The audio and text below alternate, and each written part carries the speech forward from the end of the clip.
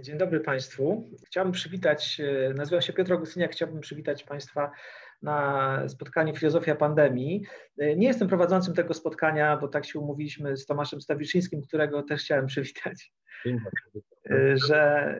że będziemy po prostu uprawiać dialog filozoficzny i trudno tutaj wskazywać osobę prowadzącą, czyli odpytującą i odpytywaną, ponieważ się będziemy trochę nawzajem odpytywać i nawzajem zagadywać i prowokować intelektualnie.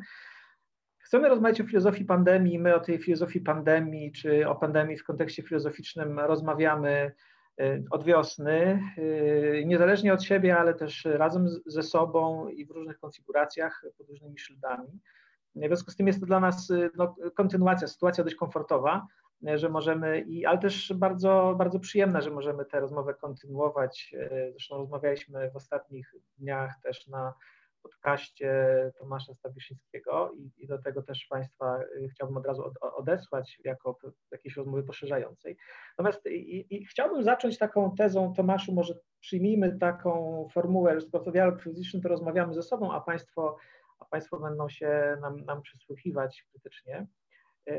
Chciałbym, postawić taką tezę, którą już nieraz stawiałem, ale chciałbym ją podtrzymać, że napisałem na wiosnę zresztą na portalu Liberté cykl tekstów pod tym właśnie tytułem Filozofia pandemii, gdzie jedną z takich naczelnych tez było to, że koronawirus jest widmem.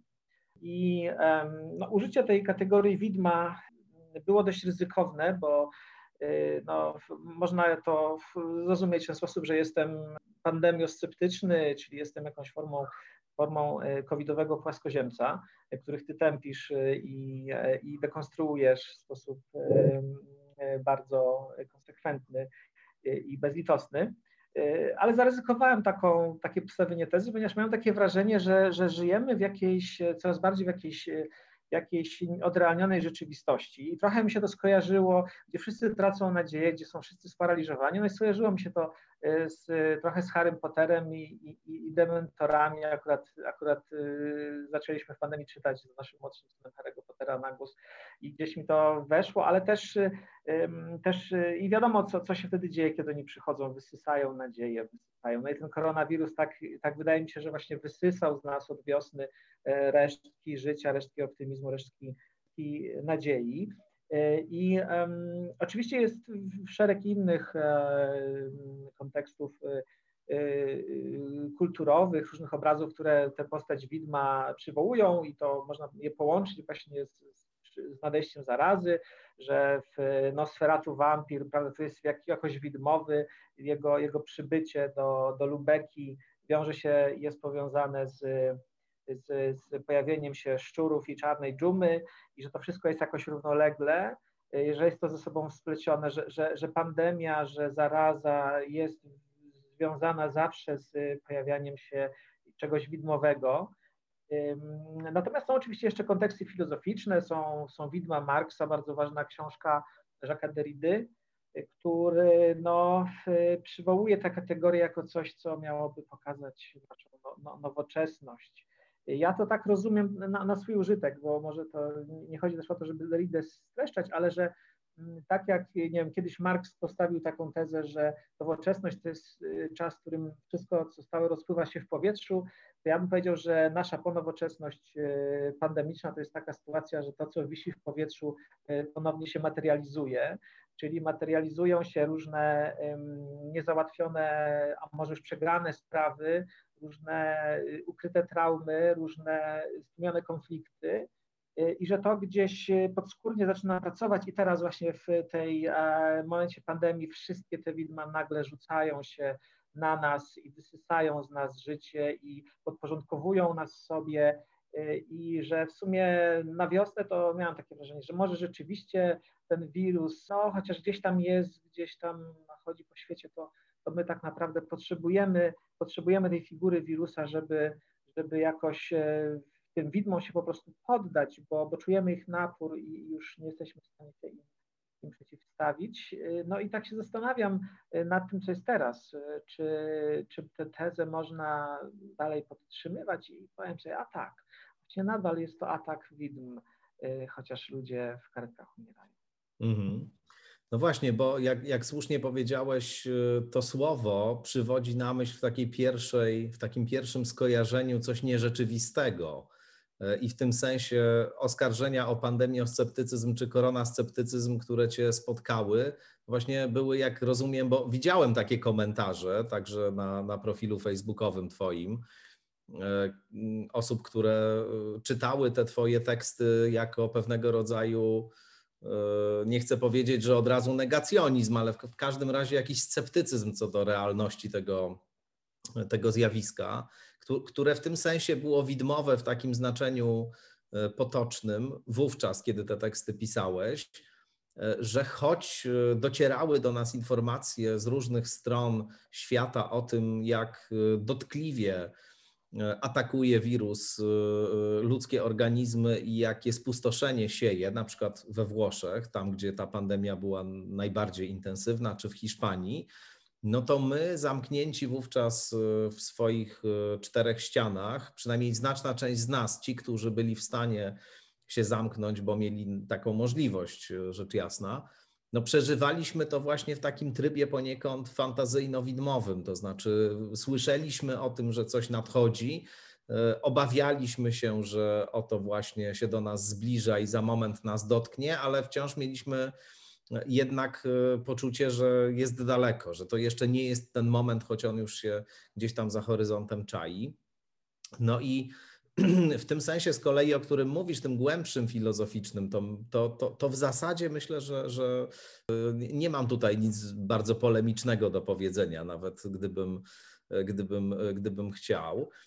Bo to faktycznie jest taka sytuacja, w której rozmaite nasze głębokie wyobrażenia, mitologie, które w nas pracują, jakieś fantazje, które mamy i fantazmaty, które mamy, są wydobywane na powierzchnię i my się z nimi konfrontujemy za pośrednictwem właśnie tego doświadczenia. I w tym sensie taką kategorią czy taką metaforą, która mi się wydaje z kolei odpowiadać tej sytuacji, w której się znaleźliśmy, jest metafora czy kategoria serum prawdy, to znaczy czegoś, co przychodzi i wydobywa właśnie to wszystko, co ukryte, co niewidoczne, co dotąd jakoś za zasłoną pozostające. Kontekstem z kolei popkulturowym, który ja bym tutaj wrzucił, ty użyłeś figury Harry'ego Pottera i Nosferatu, ja bym przywołał Howarda Phillipsa Lovecrafta i Cthulhu, bo mam wrażenie, że mitologię Cthulhu, niesamowitą zresztą, przez wielu braną za jakąś autentyczną, bo tak to Lovecraft opisywał wnikliwie i w taki rozbudowany i sugestywny sposób. Ale powiedziałbym, że koronawirus trochę może spełnia w dzisiejszej kulturze taką funkcję jak rozmaite działania czy rytuały odprawiane przez bohaterów Lovecrafta, które budzą przedwiecznych i które z powrotem na powierzchnię ziemi, te potworne, niewyobrażalne istoty, które nie przypominają niczego, co ludzkie oko widziało i gwałcą każdą proporcję, która się mieści w jakiejkolwiek ludzkiej matematycznej kalkulacji. Otóż one wydobywają te istoty na powierzchnię i w jakimś sensie myślę, że koronawirus wydobył coś bardzo istotnego na powierzchnię tego świata.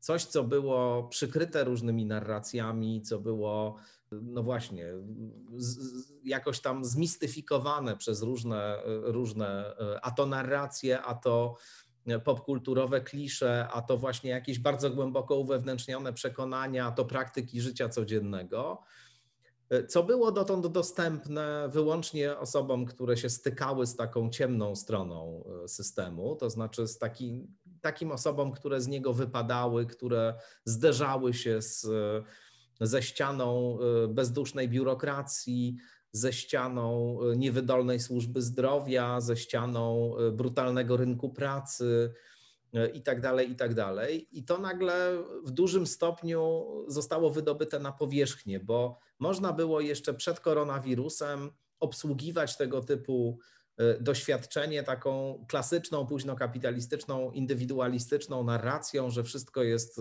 dziełem jednostki, że jednostka jest za siebie odpowiedzialna, że skoro znajduje się w opałach, to znaczy, że sobie na to zapracowała. A myślę, że bardzo wyraźnie zobaczyliśmy dzisiaj, że po pierwsze ten świat jest światem bardzo brutalnym, to znaczy, że system jest systemem bardzo brutalnym, takim, w którym jeżeli nie jesteś miliarderem, który dysponuje prywatną wyspą, albo przynajmniej jeżeli nie jesteś kimś, kto ma bardzo potężne zasoby finansowe, no to w zasadzie w sytuacji jakiegokolwiek poważniejszego kryzysu może się okazać, że już jest po tobie w szerokim sensie, bo albo zbankrutujesz, albo zachorujesz i nie będzie dla ciebie respiratora, albo nie wiadomo, co jeszcze się wydarzy. Myślę, że bardzo wyraźnie też odsłoniła się taka część tego systemu, w której widzimy, że jest on zaprojektowany głównie dla młodych i sprawnych i silnych, nie dla starych, chorych i niedołężnych, że oni są tutaj w tym systemie jednak gdzieś tam na drugim, trzecim albo czwartym miejscu i to też na młodych i sprawnych ten system się koncentruje, to znaczy zależy mu na tym, żeby to właśnie oni przetrwali i im było najlepiej. I wiele jeszcze jakichś takich rozmaitych prawd o tej rzeczywistości pod wpływem tego, co się stało, się pojawiło. Czy stało się widoczne, czy stało się już niemożliwe do zaniedbania. I ostatnia rzecz, którą jeszcze chcę powiedzieć w tej części naszej rozmowy, to powiedziałbym, że teraz jest też ta sytuacja dosyć szczególna, to znaczy coś się bardzo zmieniło od momentu, kiedy była ta pierwsza faza, która właśnie przebiegała w dużym stopniu porządku fantazmatyczno-wyobrażeniowym i która zakończyła się takim czymś na kształt przebudzenia z koszmaru sennego, to znaczy gdzieś w okolicach maja, czerwca, no to wychodziliśmy na zewnątrz i spotykaliśmy się najpierw nieśmiało ze sobą w poczuciu takim moim zdaniem, że to trochę wszystko nam się śniło, to znaczy to była jakaś taka dziwna sytuacja, niebezpieczna, ale przecież już teraz wszystko jest tak jak dawniej, wprawdzie jeszcze obowiązują jakieś zasady noszenia maseczek, etc., ale jednak przecież udało nam się przez to wszystko przejść i mamy to za sobą, mimo że epidemiolodzy podkreślali, że wcale tego za sobą nie mamy. I teraz to wejście ponowne w tą sytuację, zwielokrotnioną, już taką bardzo bezpośrednią, taką, która angażuje też nasze najbliższe otoczenie, bo o ile jeszcze w pierwszej fazie to nikt z nas nie miał, znaczy nie nikt z nas, ale wielu z nas w ogóle nie miało takiego doświadczenia, że jakieś osoby w kręgu naszych znajomych chorują, o tyle teraz już dookoła jest mnóstwo ludzi, którzy chorują na COVID i często przechodzą go bardzo ciężko. No więc to wrzucenie w taką sytuację i ten rodzaj takiej brutalnej konfrontacji z rzeczywistością no jest czymś moim zdaniem takim dość przełomowym i o ile miałem wrażenie, że ta pierwsza faza, jeśli by się nie rozwinęła w drugą tak brutalną, tak dotkliwą, no to jeszcze może przejść niepostrzeżenie, to znaczy może przejść bez poważniejszych konsekwencji. O tyle wydaje mi się, że ten rodzaj konfrontacji, do której zmierzamy, która też pokazuje, czy jakby zbliża nas do takiego załamania się systemu, to znaczy do sytuacji, w której ten system naprawdę przestanie działać, bo dotąd on jeszcze jakoś tam działał. Gdzieś tam poziom bezwładu był wielki, coraz większy, ale doświadczali tego tylko ludzie, którzy znaleźli się w kryzysach. A teraz niewydolność systemu czeka nas wszystkich. I jakiego rodzaju to będzie doświadczenie, takiego przejścia przez załamanie się systemu, nie wiem, ale analogią jedyną taką, którą widzę, to jest wojna po prostu. To jest doświadczenie czy stan wojny, właśnie w którym już żadne systemy, żadne instytucje nie działają, w której wszyscy jesteśmy już tylko zdani sami na siebie i myślę, że do tego zmierzamy teraz.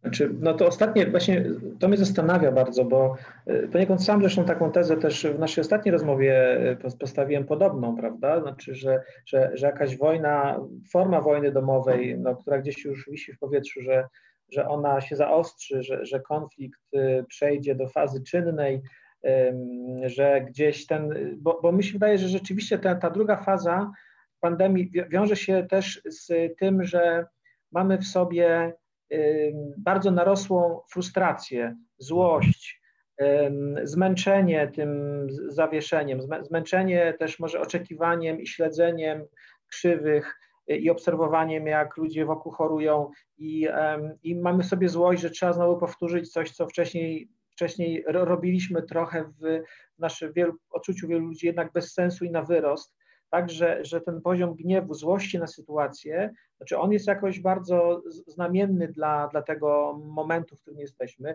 Wydaje mi się, że na wiosnę, mówię o takiej dominującej atmosferze społecznej, ja tego gniewu nie widziałem. I dlatego też o tym pisałem, miałem takie poczucie jakiejś dogłębnej perwersyjności tej sytuacji, że na poziomie tekstu wypowiadanych słów mamy dużo tego zaniepokojenia, dużo utyskiwania, dużo czarnowictwa, ale gdzieś tam pod spodem było jakieś dla mnie poczucie ulgi, że właśnie możemy zatrzymać to o czym pisała Olga Tokarczuk, co zresztą też wydaje mi się, że też przerysowując to w pewien swój specyficzny sposób i wnioski wyciągając już dla mnie takie dosyć naiwne z tego, ale samo to wyjściowe poczucie, że właśnie coś jednak było za szybko, za dużo, że ten świat był przeładowany, przestymulowany i że jest jakieś poczucie ulgi, że można sobie do tego właśnie jeża czy morwę białą za oknem popatrzeć, o której ona pisała. I to wydawało mi się dosyć adekwatne. Sam coś takiego odczuwałem, wielu ludzi wokół też i w związku z tym miałem takie poczucie perwersyjności sytuacji wiosennej, jakiegoś takiego zafałszowania, Boże właśnie tego nadchodzenia jakichś widm, ale może też trochę tak, jakbyśmy nawet byli ich ciekawi, co to są za widma, to tak naprawdę gdzieś tam do nas przyjdzie. I nawet byliśmy jakby otwarci na to, żeby coś nas sparaliżowało, byle tylko ten świat w swoim szalonym pędzie gdzieś i też nonsensownym wirowaniu, żeby się trochę spowolnił. Natomiast teraz moim zdaniem dominująca emocja to jest ta emocja gniewu, złości, wściekłości,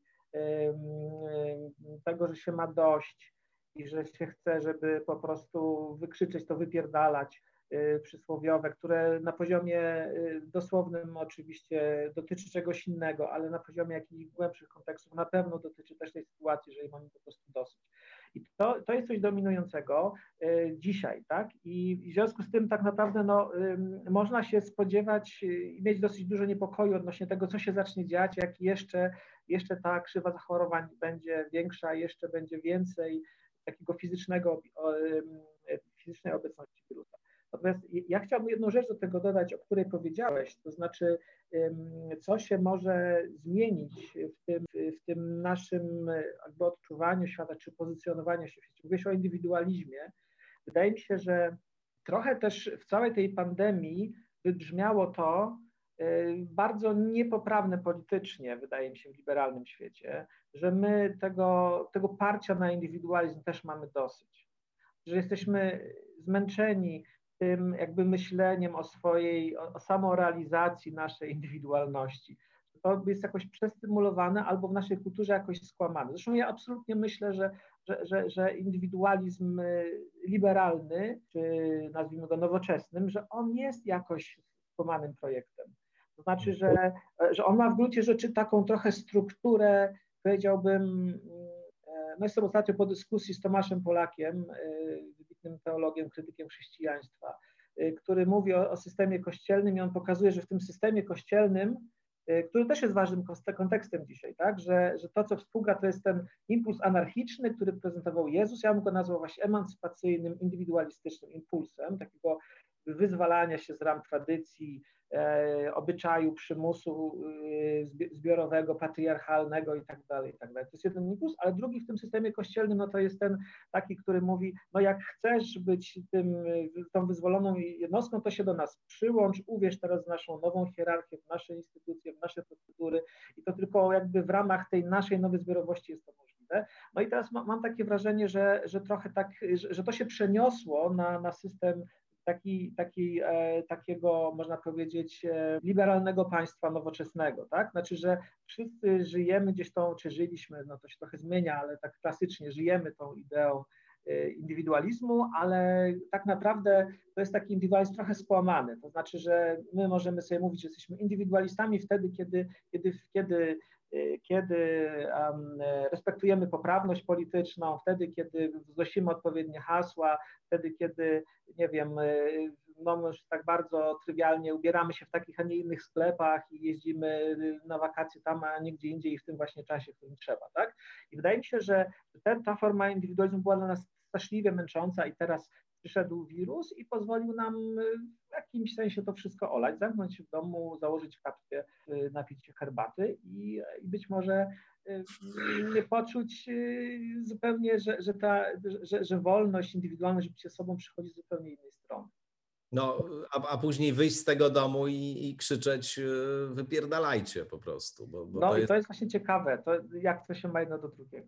No właśnie, bo tutaj jakieś bardzo moim zdaniem istotnej rzeczy dotknąłeś, bo ja miałem z kolei wrażenie, połączę to, co mówisz z tym swoim wrażeniem właśnie, bardzo wyraźne jakoś w okolicach zwłaszcza maja, czerwca, czy właściwie kwietnia, maja jakoś tak, kiedy te pierwsze bardzo restrykcyjne ograniczenia, takie, które jak się wydaje w ogóle spowodowały realne zatrzymanie rozwoju tej pandemii, bo zdaje się, że tylko totalny lockdown jest metodą, która faktycznie powstrzymuje ekspansję wirusa. To też stan Melbourne w Australii, który całkowicie się go pozbył, osiągnął poprzez wprowadzenie całkowitego lockdownu gdzieś tam w okolicach lipca i w tej chwili tam już praktycznie nie ma nikogo, kto by na tego wirusa chorował.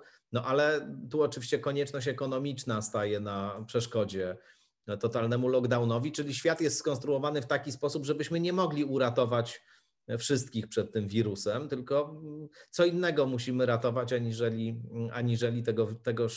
aniżeli te osoby, które są najbardziej na koronawirusa narażone, no bo w momencie, kiedy chcielibyśmy tylko je ratować, no to też ofiary mogą być rozległe, no bo z kolei kiedy gospodarka padnie, ale to jest dygresja. Natomiast miałem takie wrażenie, że bardzo silny sposób ujawniła się, znowu tą kategorię ujawnienia tutaj przywołam, pewnego rodzaju rytualistyka dnia codziennego, czy rytualistyka życia codziennego, to znaczy pewien rozziew pomiędzy tym, co się robi, a co się mówi, który jest istotną częścią nowoczesnego świata, zwłaszcza nowoczesnej polityki.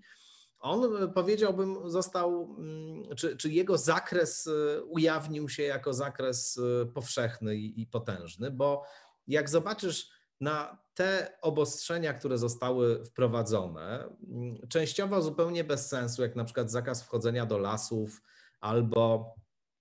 albo noszenie maseczki, jak się idzie samemu po ulicy, prawda, o 23:00. No jest to zupełnie bez sensu. Wiadomo, że to do niczego nie prowadzi i nie zmniejsza żadnych ryzyk. Natomiast ma pewien charakter apotropaiczny, to znaczy odpędzający zło, odpędzający zagrożenie. I wydaje mi się, że w ogóle reakcja, która wydawała się reakcją niezwykle racjonalną rządu polskiego na zagrożenie koronawirusem i w dużym stopniu też ta reakcja społeczna, która też się wydawała racjonalna i wypływająca z poczucia odpowiedzialności wspólnej, pewnego lęku przed zagrożeniem i tak dalej, miała właśnie przede wszystkim charakter rytualny, apotropaiczny, a upewnia mnie w tym sposób, w jaki te obostrzenia były znoszone stopniowo, w całkowitej niezależności od realnych liczb, to znaczy zupełnie niezależnie od tego, jaka była realna liczba zachorowań, zaczęto te obostrzenia znosić, mimo że było zachorowań znacznie więcej niż w momencie, kiedy je wprowadzono. I też nasze zachowanie, myślę, w dużym stopniu prawdopodobnie wypływające z tego onirycznego poczucia, że nam się to wszystko śniło, też jakby wskazywało na to, że przynajmniej w jakiejś tam części, zresztą mówię to też o sobie, to nie jest tak, że tylko tutaj innych diagnozuję w ten sposób, także biorę pod uwagę własne doświadczenia, no, że zaczęliśmy się zachowywać tak jakby z jednej strony jakbyśmy zdawali sobie sprawę z tego, że zagrożenie wciąż jest realne i uznawali tę realność, a z drugiej strony jakby już realne wcale nie było i jakby właśnie te wszystkie wcześniejsze czynności służyły czy miały funkcję już to rytualną, już to związaną właśnie z tym, że do zaleceń zewnętrznych formułowanych przez instytucje państwowe trzeba się stosować. I w momencie, kiedy zalecenia zostały cofnięte, to do nich stosować się przestaliśmy. I myślę, że to jest taka rzecz, czy takie zjawisko jakby, czy taki rodzaj praktyk społecznych, których ujawnienie no też jest dosyć istotne. To znaczy ten rodzaj takiego braku łączności pomiędzy tym, co się mówi i co się robi, brak łączności z rzeczywistością, odżegnanie się od zasady rzeczywistości właśnie, to jest coś moim zdaniem, czego jesteśmy też dzisiaj bardzo intensywnie świadkami i w działaniach rządu, dla mnie takim momentem przełomowym pod tym względem jest jednak przemówienie Jarosława Kaczyńskiego, które moim zdaniem do analizy filozoficznej się nadaje po prostu absolutnie i to nie chodzi wcale o to, żeby się teraz babrać w polityce polskiej doraźnej, tylko to pokazywało taki całkowity brak w ogóle podstawowych funkcji rozpoznawania innych osób, innych umysłów, rzeczywistości i tak dalej. Kompletne zanurzenie w świecie fantazji.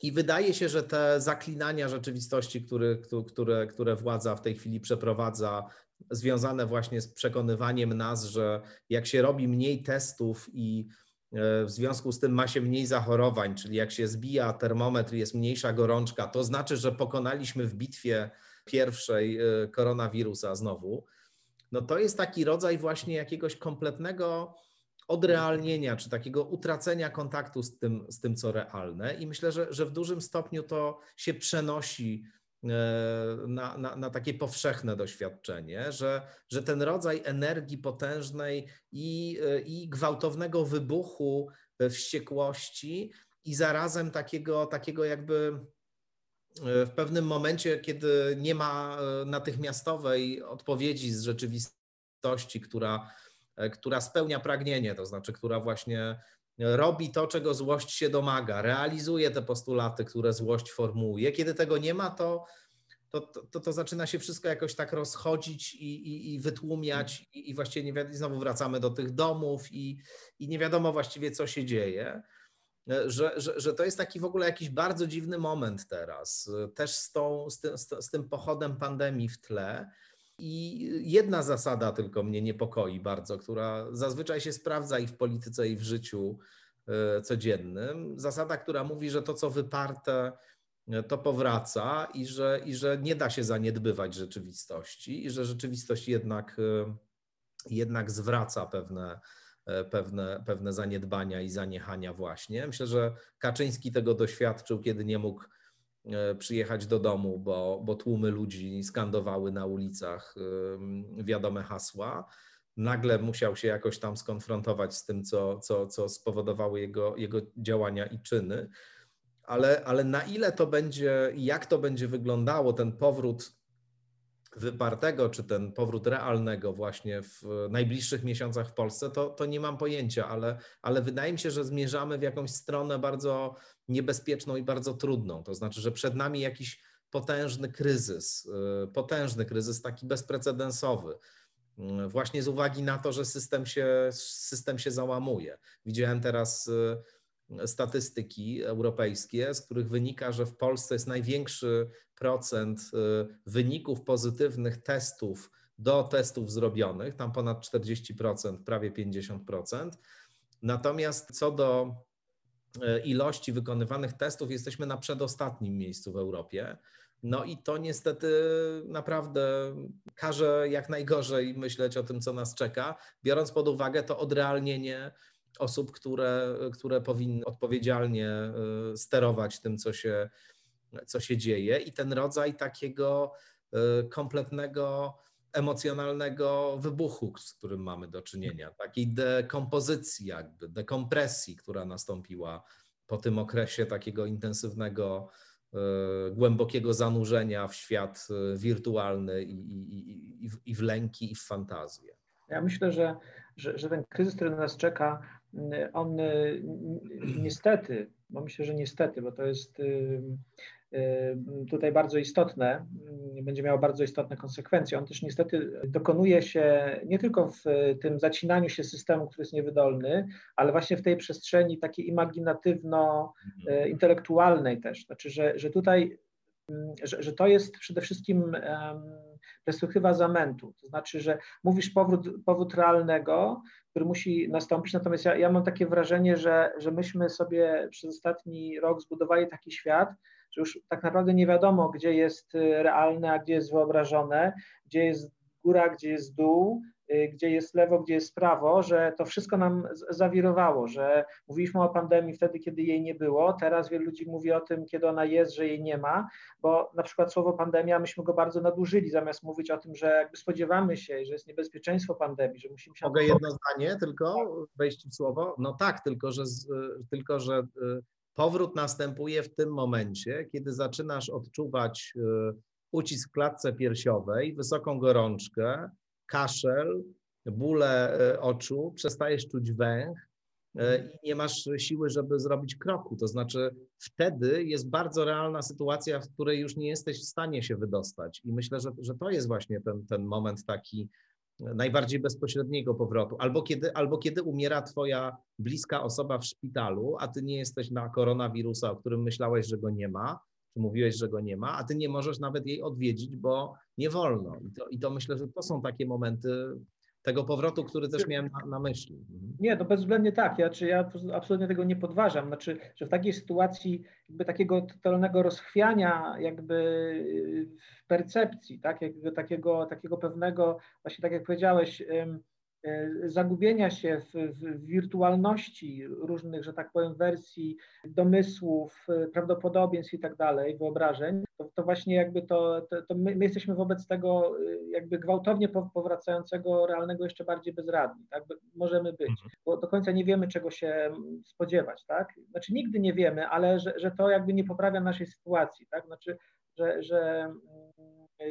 i teraz chciałem jeszcze do jednej rzeczy wrócić, do tego indywidualizmu, o którym tutaj mówiliśmy. Znaczy, mówiłem o pewnym zmęczeniu tym projektem, które gdzieś wreszcie dopuściliśmy w sobie, które odważyliśmy się jakoś, żeby uznać to w jakiś sposób w sobie.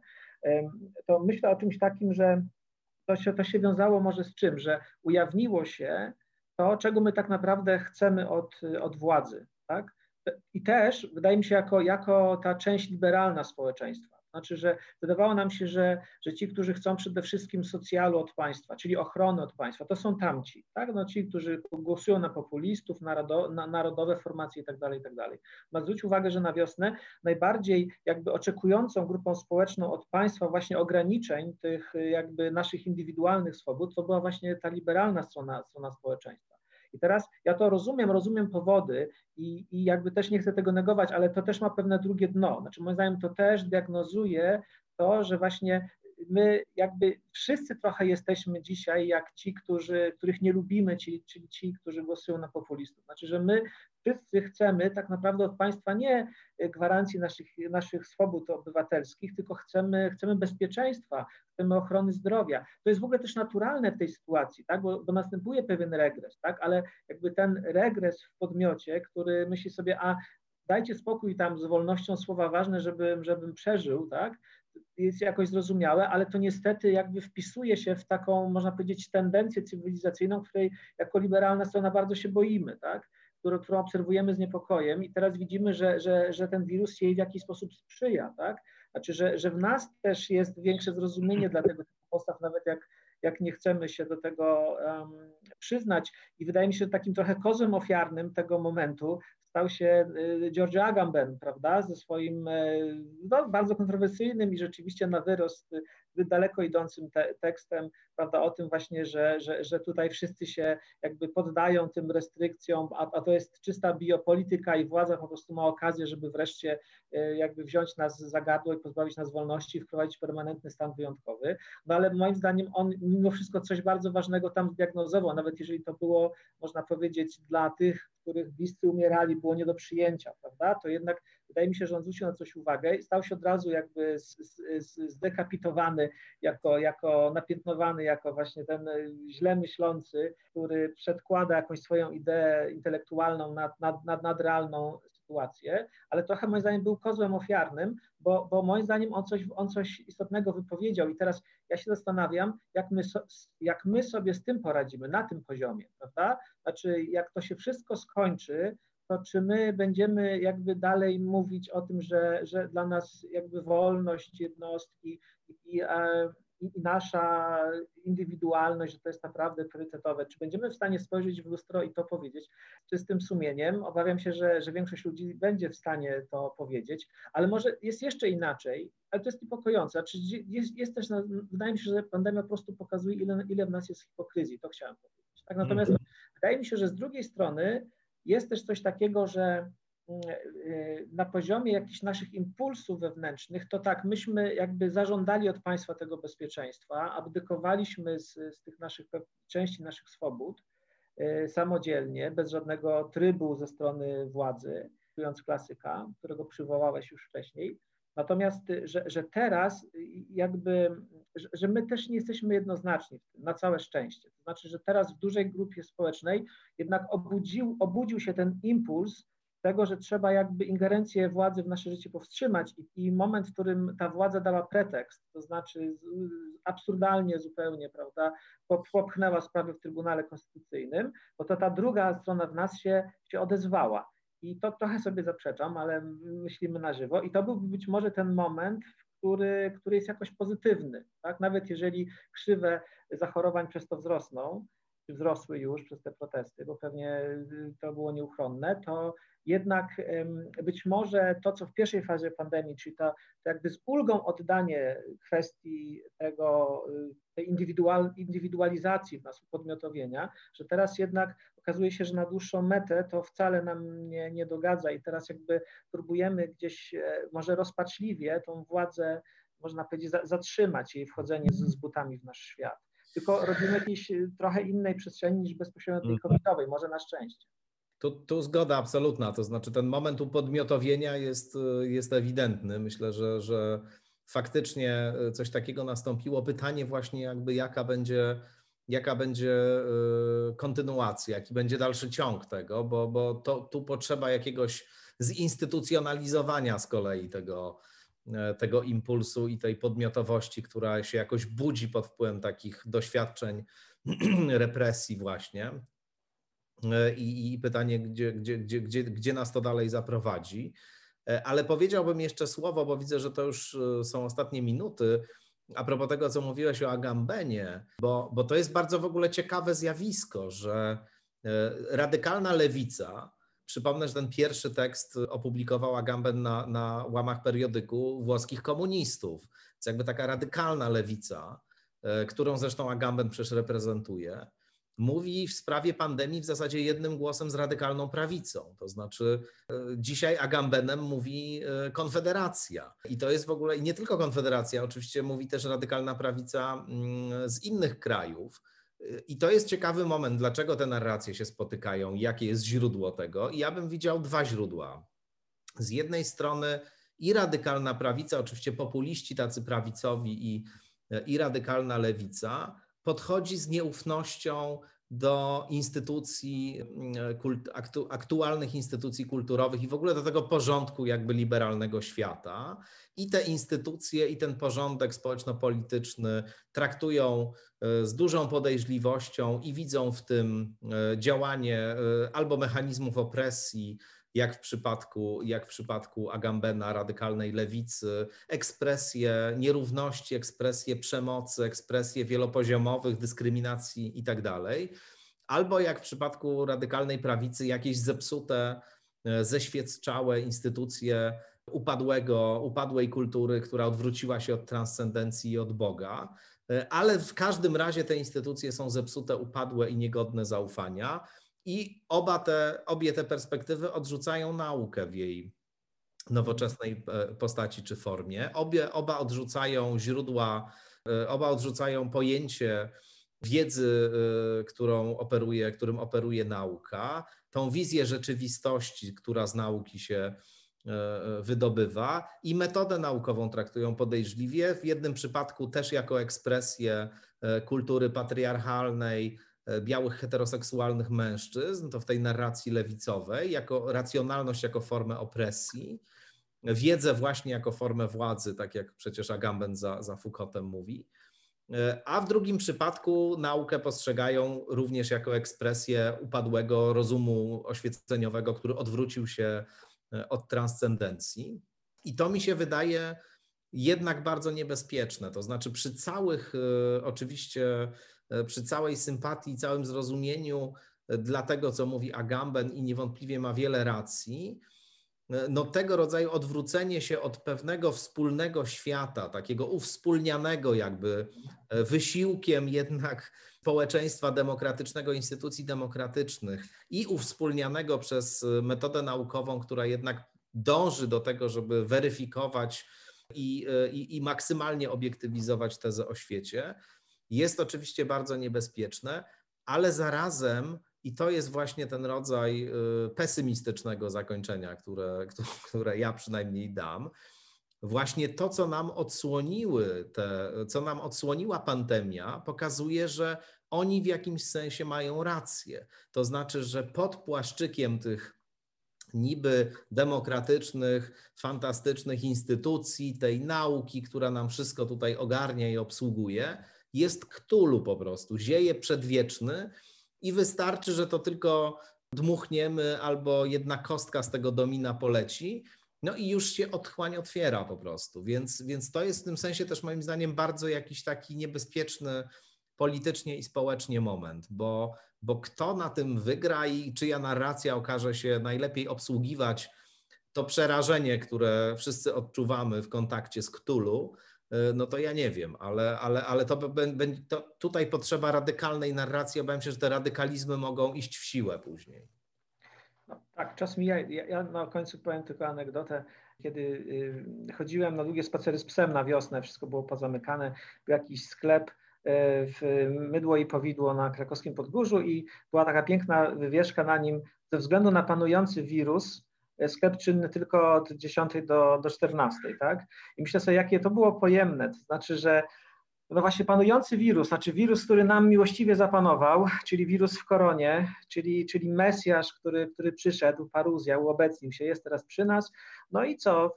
Pozwala nam pracować tyle, ile chcemy, czyli od 10 do 14. Więc to było bardzo takie dla mnie znaczące, znaczy właśnie, że to, o czym ty mówisz, że to, co jest tam pod spodem, no gdzieś był taki moment, że chcieliśmy się z tym łączyć jako z czymś bardzo obiecującym, to nas wyzwoli.